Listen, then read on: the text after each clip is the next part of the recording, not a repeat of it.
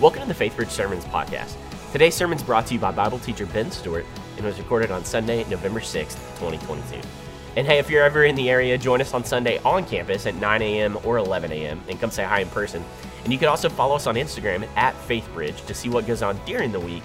And as always, you can join us every Sunday for our online service called FaithBridge Live at faithbridge.org/live. Here's Ben. All right. Well, hello, everybody. It is great to see you. Let me just begin by saying it's so fun to be back. I love your pastor. I love this church. I love this state. It's been great to be back in Texas. I am full of barbecue and tacos and full of love after having been here for a few days. It's been fantastic to be with you and fun to be here today. So, all right. Fascinating. Ken has asked me to jump into the series you've been in and teach a section I've never taught before, well, except for the first gathering, so that's kind of fun. He asked if I would talk about the end of the world. So I'm just going to read some headlines from the news, and then we'll, no, come on. We're going to read from Luke chapter 17. So if you got a copy of your scriptures, Luke 17, I want to read a couple verses starting in verse 20. We'll kind of load the text into our mind, and then we'll pray and then move through it together. So Luke chapter 17, verse 20. If you don't have a copy of the scriptures, no worries, just listen. I'll read it, and we'll pray and then jump in. So Luke chapter 17, beginning in verse 20, talking about Jesus, it says, being asked by the Pharisees when the kingdom of God would come, he answered them, the kingdom of God is not coming in a way that can be observed, nor will they say, look, here it is, or there. For behold, the kingdom of God is in the midst of you. And he said to the disciples, the days are coming when you will desire to see one of the days of the Son of Man, and you will not see it. And they will say to you, look there, or look here. Do not go out or follow them. For as the lightning flashes and lights up the sky from one side to the other, so will the Son of Man be in his day. But first he must suffer many things and be rejected by this generation. Just as it was in the days of Noah, so it will be in the days of the Son of Man. They were eating and drinking and marrying and being given in marriage until the day when Noah entered the ark, and the flood came and destroyed them all. Likewise, just as it was in the days of Lot, they were eating and drinking, buying and selling, planting and building.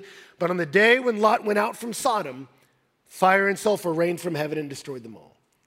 So it will be on the day when the Son of Man is revealed. On that day, let the one who's on the housetop with his goods in the house not come down to take them away.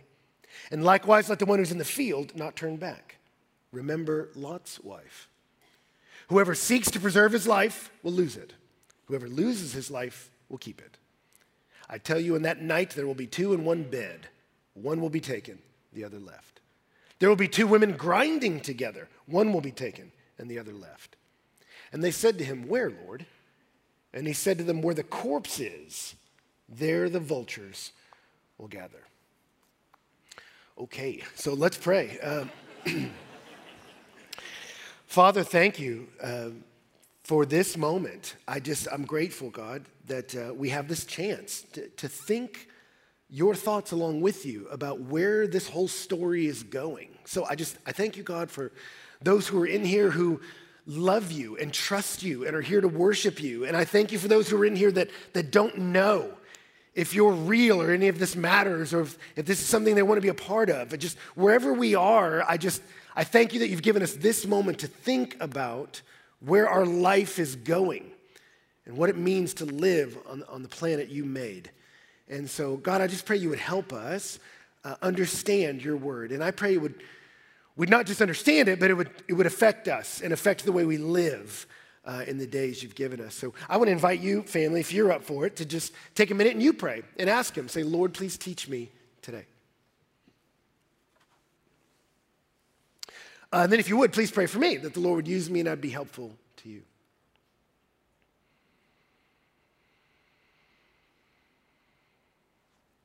Well, Father, we love you and we trust you. Use this time, we pray in Jesus' name, amen. Well, I remember the first time I ever played Madden, the football video game. It was at a buddy's house who owned the console, owned the game, so he knew how it worked, and I was getting crushed. But there came a moment in the game where finally I switched up my offense and I was having them run just these power plays right up the middle, these running plays, just giving the ball to the fullback and having them shoot up the middle. And I started finding some success. I'd get 5 yards, then I'd run again 5 yards and get a first down.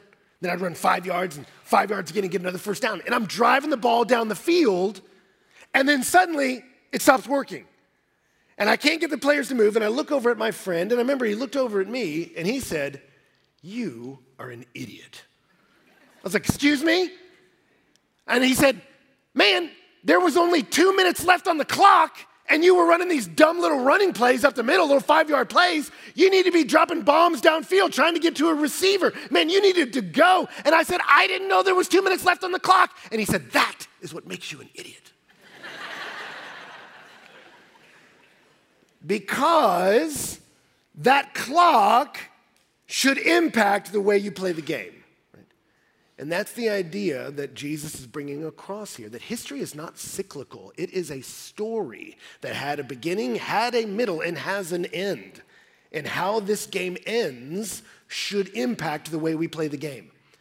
And so as we jump into this text with Luke, this is the third time, this is the second of 3 times in Luke, Jesus will talk about the eschaton, eschatology, the study of last things.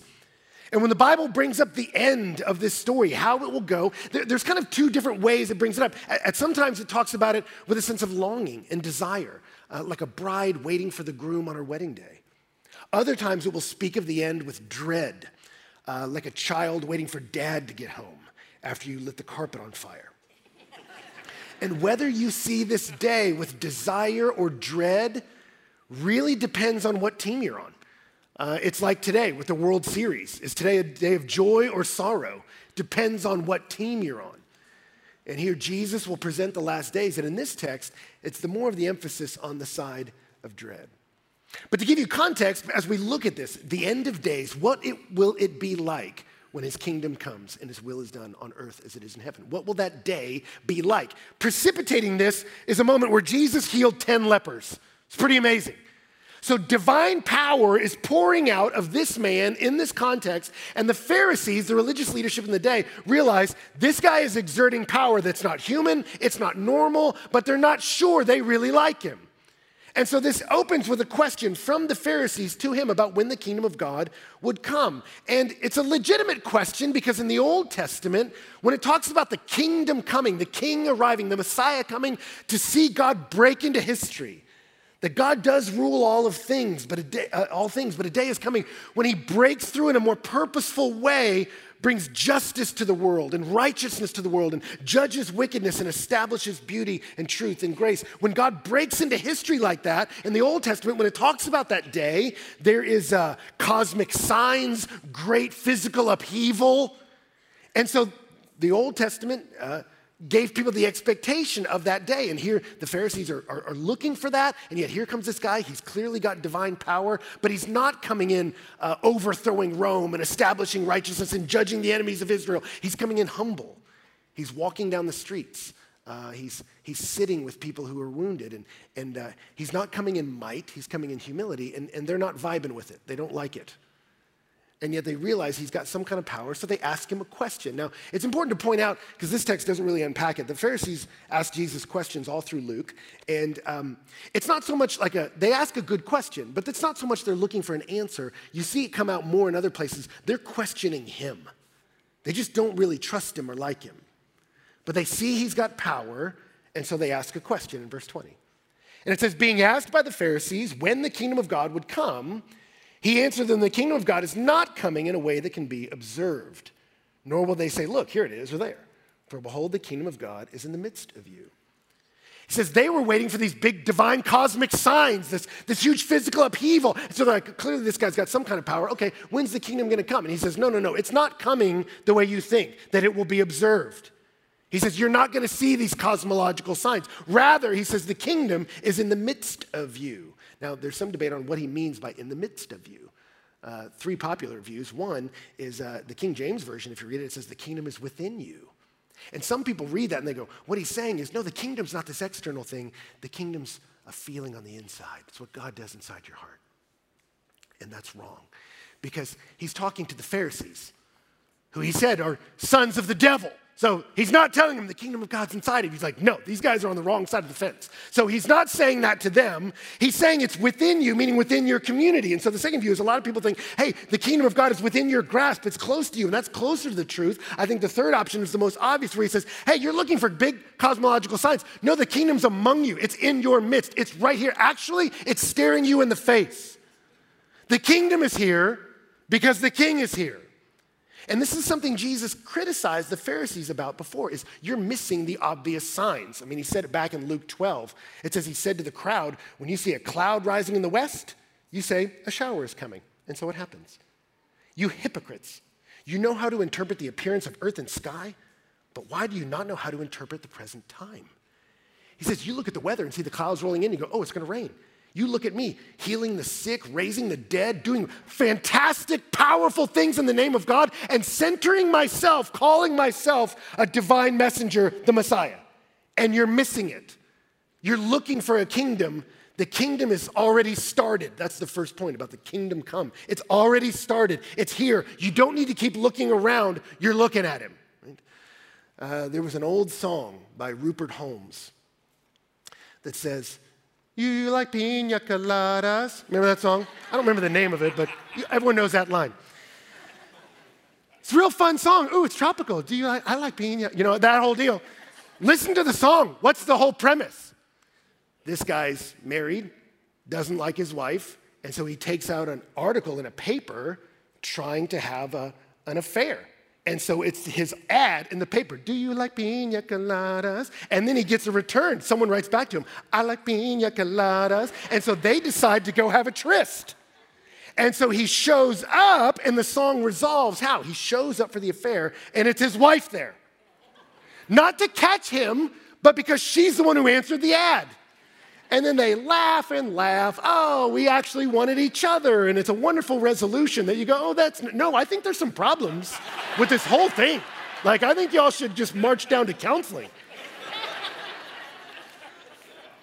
But the idea is, what you're searching for, you already have.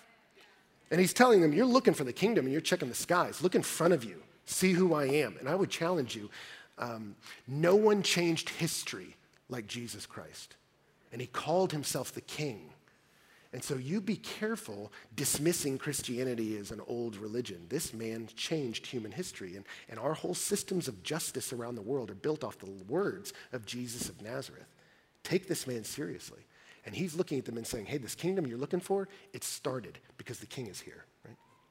But then after he says it to the Pharisees, notice in the text, he turns to his disciples. Because really the Pharisees asked a fair question. But wait a minute, all through the Old Testament prophets, there are these big cosmological signs. There is this grand upheaval. There is a judgment as God breaks in to bring justice and judgment on the earth and to redeem his people. How does that work? And so Jesus realizes, no, there's more to say about it. And he turns to his disciples in verse 22 and talks about not the inauguration of the kingdom, that happens now, but the consummation of the kingdom. What will it be like in the coming of the Son of Man? In verse 22, it says, and he said to the disciples, the days are coming when you will desire to see one of the days of the Son of Man, and you will not see it. And they'll say to you, look there, or look here. Do not go out or follow them. For as the lightning flashes and lights up the sky from one side to the other, so will the Son of Man be in his day. It's interesting. He turns to his disciples, higher trust, higher revelation. And he says to them, hey, behold, the days are coming.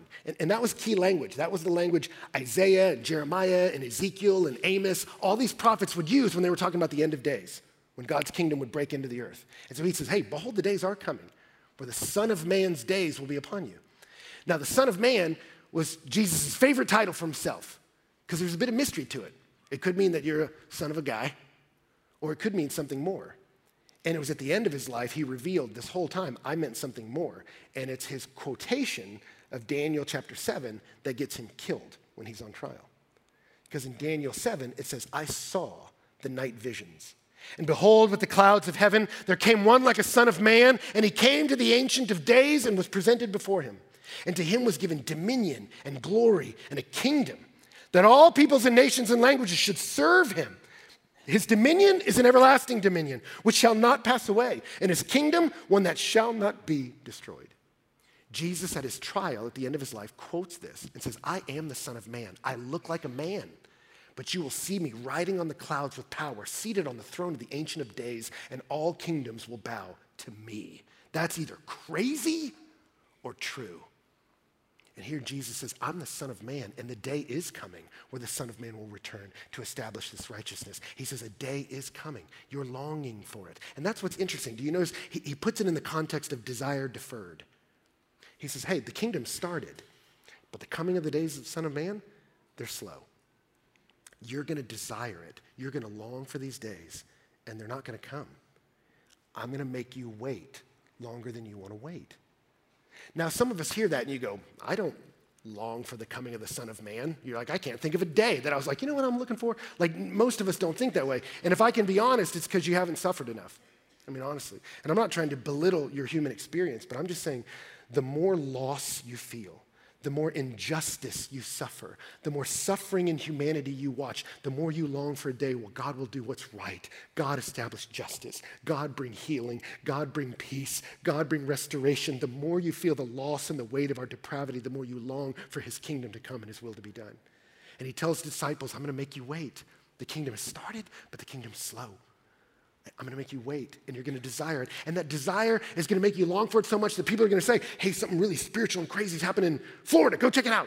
Or in Guatemala, you got to get down there. They're going to say, look, here it is, or look, there it is. And he says, no. Don't be drawn away by that. And then he uses this illustration. For as lightning flashes and lights up the sky, the Son of Man will be like that. He says, it'll be slow, but it will be seen. It's not like when lightning strikes, you're like, was that lightning? We all know what it was. It will be obvious. He says, so don't worry you're going to miss my arrival. It'll be slower than you want, but you will see it. I'm going to show up. I will be here. I promise you. But it will be preceded by my suffering. That's the next part. In verse 25, he says, but first he must suffer many things and be rejected by this generation. Now that's the surprise part. Because in the Old Testament, there's all these passages about the Son of Man coming, the Messiah coming, and he comes in righteousness, reigns in power, dismisses his enemies, and sets up his kingdom in righteousness, beauty, and truth. And so there's this big idea of the king breaking in. And here, but Jesus keeps saying, but the Son of Man's going to suffer. And you can tell the disciples don't like that part. But Jesus keeps bringing it up. It's 4 times in Luke. Luke 9:22, he says, the Son of Man must suffer many things and be rejected by the elders and chief priests and scribes and be killed and on the 3rd day be raised. In Luke 9:44, let these words sink into your ears. Son of Man's about to be delivered into the hands of men. Luke 18:32, he will be delivered over to the Gentiles, will be mocked, shamefully treated, and spit upon, and after flogging him, they will kill him, and on the 3rd day he will rise. So it's like every time he says it, they don't want to hear it. Hey guys, I must suffer. Okay, is that like a metaphor of like inconvenience? Like, no. I mean, they're going to beat me and spit on me. And then, okay, is that sort of like some idea? You're saying that we're all going to go through a transformative. No. I'm saying I'm going to get arrested. They're going to murder me. I'm going to be buried and not stay dead. It's like they don't want to accept it. And so he keeps bringing it up. And he keeps saying the word must. It has to be this way. The Son of Man has to suffer. But they were confused by it. And here's the thing. It's right that they were confused. It was confusing. The way Jesus talked about the arrival of the kingdom was a little confusing. So in Luke chapter 11, verse 20, he says, but if by the finger of God I cast out demons, then the kingdom of God has come upon you. He says, if I can cast out demons, you know the kingdom's here. And then he would cast out demons. And they were like, the kingdom's here. The king's here. But then in Luke 11:2, he says to them, when you pray, pray, Father, hallowed be your name, your kingdom come. Wait, I thought it was here, but I'm asking him to bring it. Luke 10:9, when he sent the disciples out, he had them heal the sick and say to them, the kingdom of God has come near to you. He says, I want you guys, I'm giving you healing power. Go out there. When you heal people, tell them the kingdom's here. And then in Luke 19, as they marched to Jerusalem, it says, as they heard these things, he proceeded to tell a parable because he was near to Jerusalem and because they supposed that the kingdom of God was to appear immediately. He said, therefore, a nobleman went away in a far country to receive for himself a kingdom and then return. So he's marching towards Jerusalem, and his disciples are like, here we go. Messiah's coming to the capital city. Rome's about to get wrecked. And he's like, no. I'm going to a far city, a long time. I'm going to go get the kingdom and bring it back. So they're like, is the kingdom here? Yeah, kingdom's here. Casting out demons, you can heal the sick, the kingdom is among you. Is the kingdom here? No. Pray that your kingdom will come, and I got to go get it and bring it back. So is the kingdom here? Yes. Is the kingdom later? Yes. No. It's confusing, and it confused John the Baptist, and it confused the disciples on the way to Emmaus. Jesus, what are you saying? And what he's saying is, yes. Is the kingdom here? Yes, it's already here, and it's not yet here. It has begun, but it's not been consummated. Suffering must come first. And here's the crazy thing. That's good news, right? Because when he comes, he will judge evil. He will judge it. He will deal with it.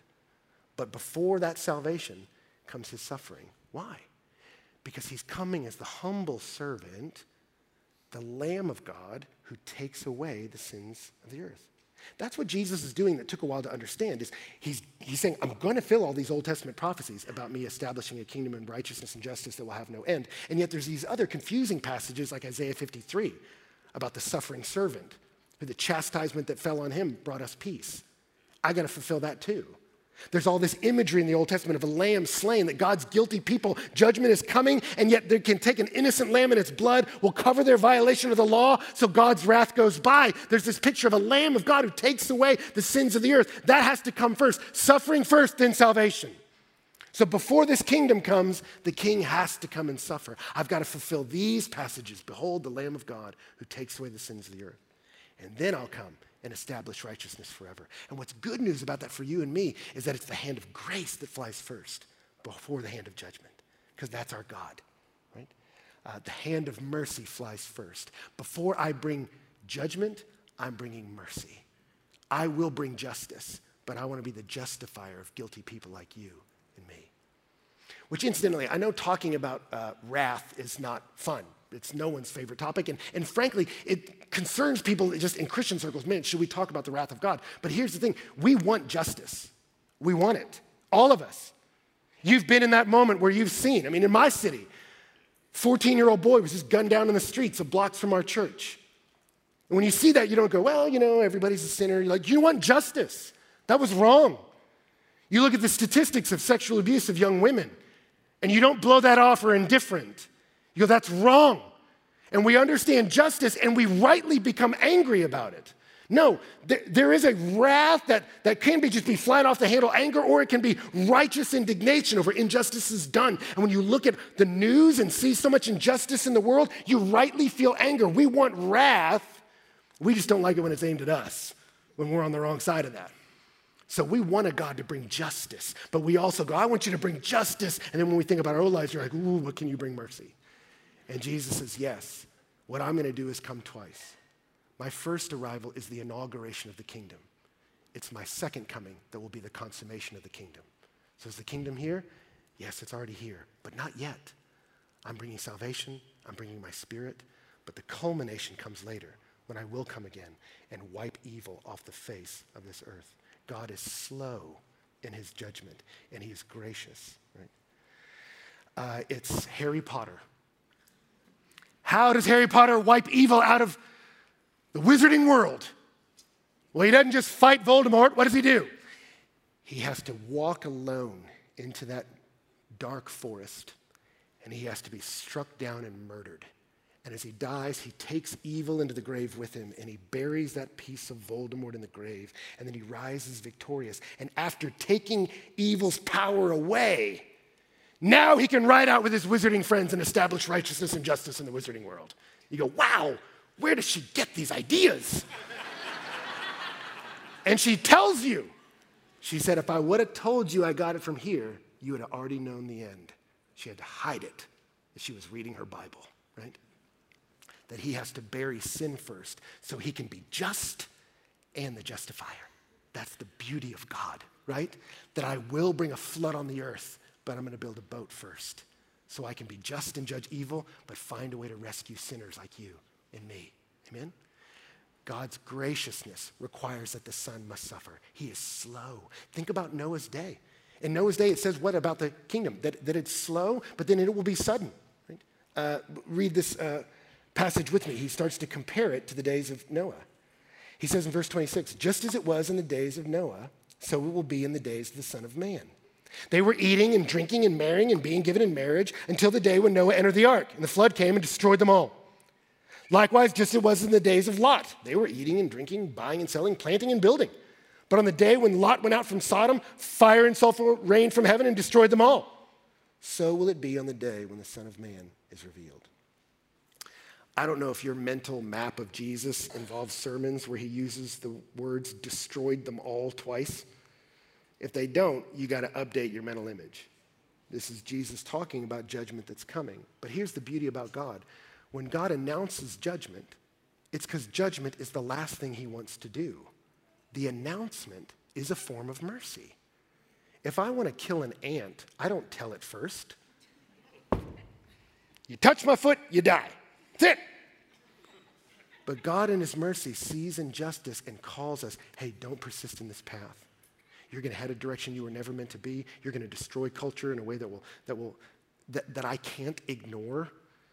That you don't want to go down here. It will cost you more than you want to pay. Stop doing this. God has to be just by saying, I can't wink at this stuff. This has to be paid for. Don't go down this path. When he announces judgment, it's because judgment's the last thing he wants to do. And don't mistake his slowness for impotence. Because he warns it's like the days of Noah. In what way is it like the days of Noah? He says it's slow, then it will be sudden.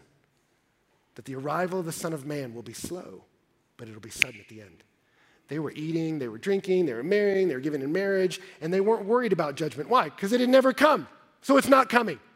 And he said, yeah, it'll be slow, but then it'll be sudden. That's how it'll work. And so prepare for it now. But that slowness is not impotence, it's patience. That's what Peter said in 1 Peter 3. They formerly did not obey when God's patience waited in the days of Noah, while the ark was being prepared, in which a few, that is 8 persons, were brought safely through the water. God's slowness is a sign of his grace, and then judgment will come. You think about Noah's name. His name means rest. Why is he named that? His dad said, perhaps he will be the one who gives us rest from the curse. And he was wrong, but he was a picture of it. That God will send someone who will build an implement that I will bring my wrath and yet find a way for human beings to journey safely across it. That's what God did, right?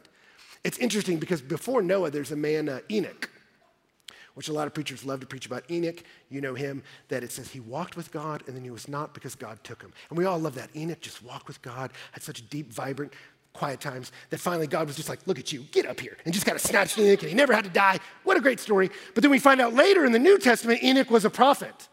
And he said he preached against the wickedness of his day, that God will judge evil. And then he named his son Methuselah, which do you know what that name means? It means when he dies, judgment.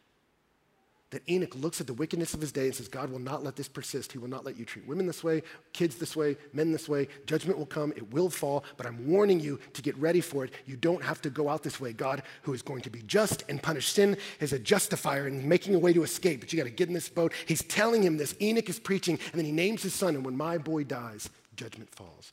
And what's the Bible trivia question that Methuselah answers?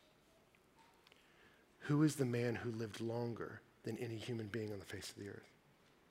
When God declares judgment, it's because judgment's the last thing he wants to do. And I will let Methuselah live for generations and generations because he's slow. He's not slow because he's not coming. He's slow because he's gracious. And he will wait. But there will come a time where judgment falls. And it will be like Noah's day. Eating, drinking, judgment comes. It will be like Lot's day. When Lot warned his sons-in-laws of the coming wrath of God, they laughed because they thought he was jesting, and they were unprepared. That's the idea here. And it demands a response. It demands surrender. That's the next thing. The coming of the Son of Man demands surrender. Verse 31, on that day, let the one who is on the housetop with his goods in the house not come down to take them away. And likewise, let the one who's in the field not turn back. Remember Lot's wife. They would hang out on rooftops because of cool breeze. And he was like, hey, when judgment's coming, don't think you're going to go down and get your possessions and flee. There's no time for that. It's too late.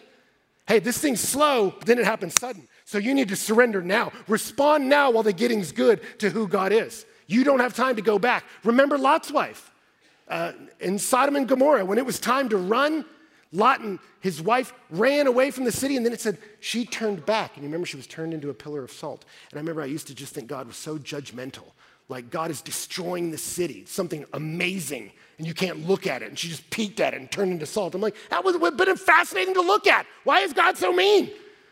I mean, like the only people who don't look at explosions are action stars, right? Like when they're walking away and things blow up behind them, they just keep staring at the camera. You're like, everyone else can be like, that's nuts, right? That's a normal human response. But that's not what the passage is saying. It's that they had built a life there, and they loved their house, they loved their TV, and they loved their status, and they loved their popularity. They loved that they got to sit at the gates of the city. And God says, I'm judging this world. Judgment is coming. They didn't want to believe it. And so when they pull them away, even as they're running away, she turns back because she's in love with the world. And it cost her. And he says, don't do that. God will bring judgment. So you got to turn loose and surrender now. You got to get ready because he's coming.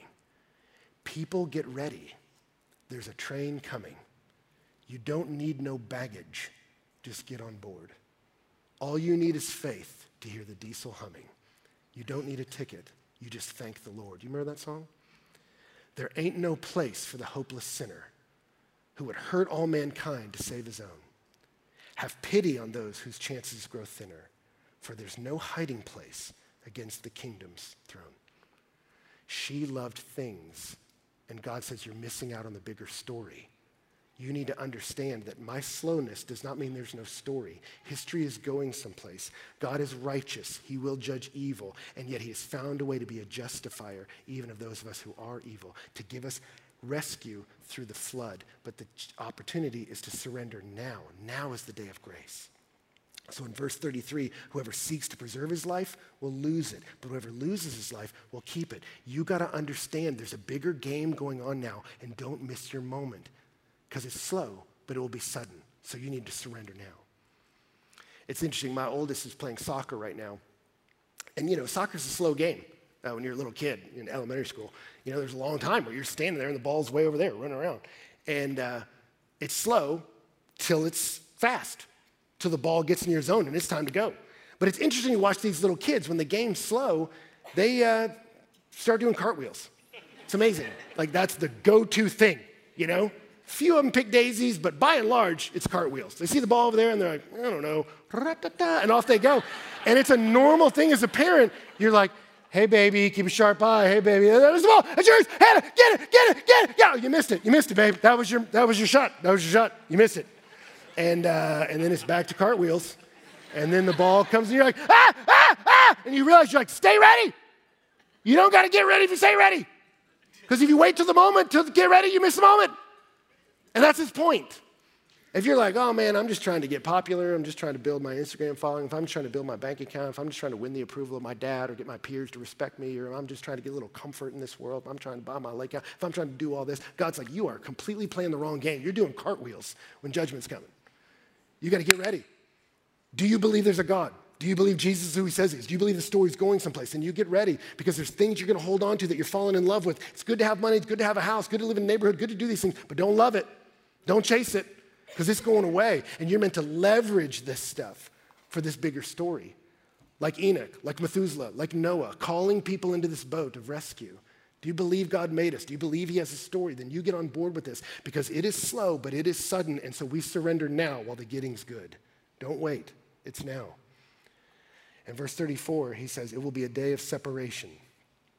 I tell you, in that night, there will be two in one bed. One will be taken, the other left. There will be two women grinding together. One will be taken and the other left. Now, it's interesting because some people read that and think that's about the rapture, right? That someday we'll wake up and people have just shot up to heaven. But it's fascinating. I studied multiple commentators from DTS, like the school that absolutely preaches the rapture, and they say that's not really what this text is about. It's not necessarily about us leaving. The idea of the text is judgment's coming. And the emphasis from Jesus is, hey, you got two people that externally look the same. You got two people that are laying in the same bed. You got the same kind of house, live in the same neighborhood, same lawn, same hopes and dreams and problems. But a moment will come, and one is with the Lord. One gets vindicated. The other gets judgment. Two women working the same kind of job, same spot, same outfits, same everything externally. But one gets vindication. The other gets judgment. And he's saying it's not the externals that matter. It's what's happening in your heart. What matters on the day of the Son of Man is what did you do with the Son? What did you do with him? Did you believe him? Did you believe what he said? Do you believe who he is and what he's doing? Is your heart his?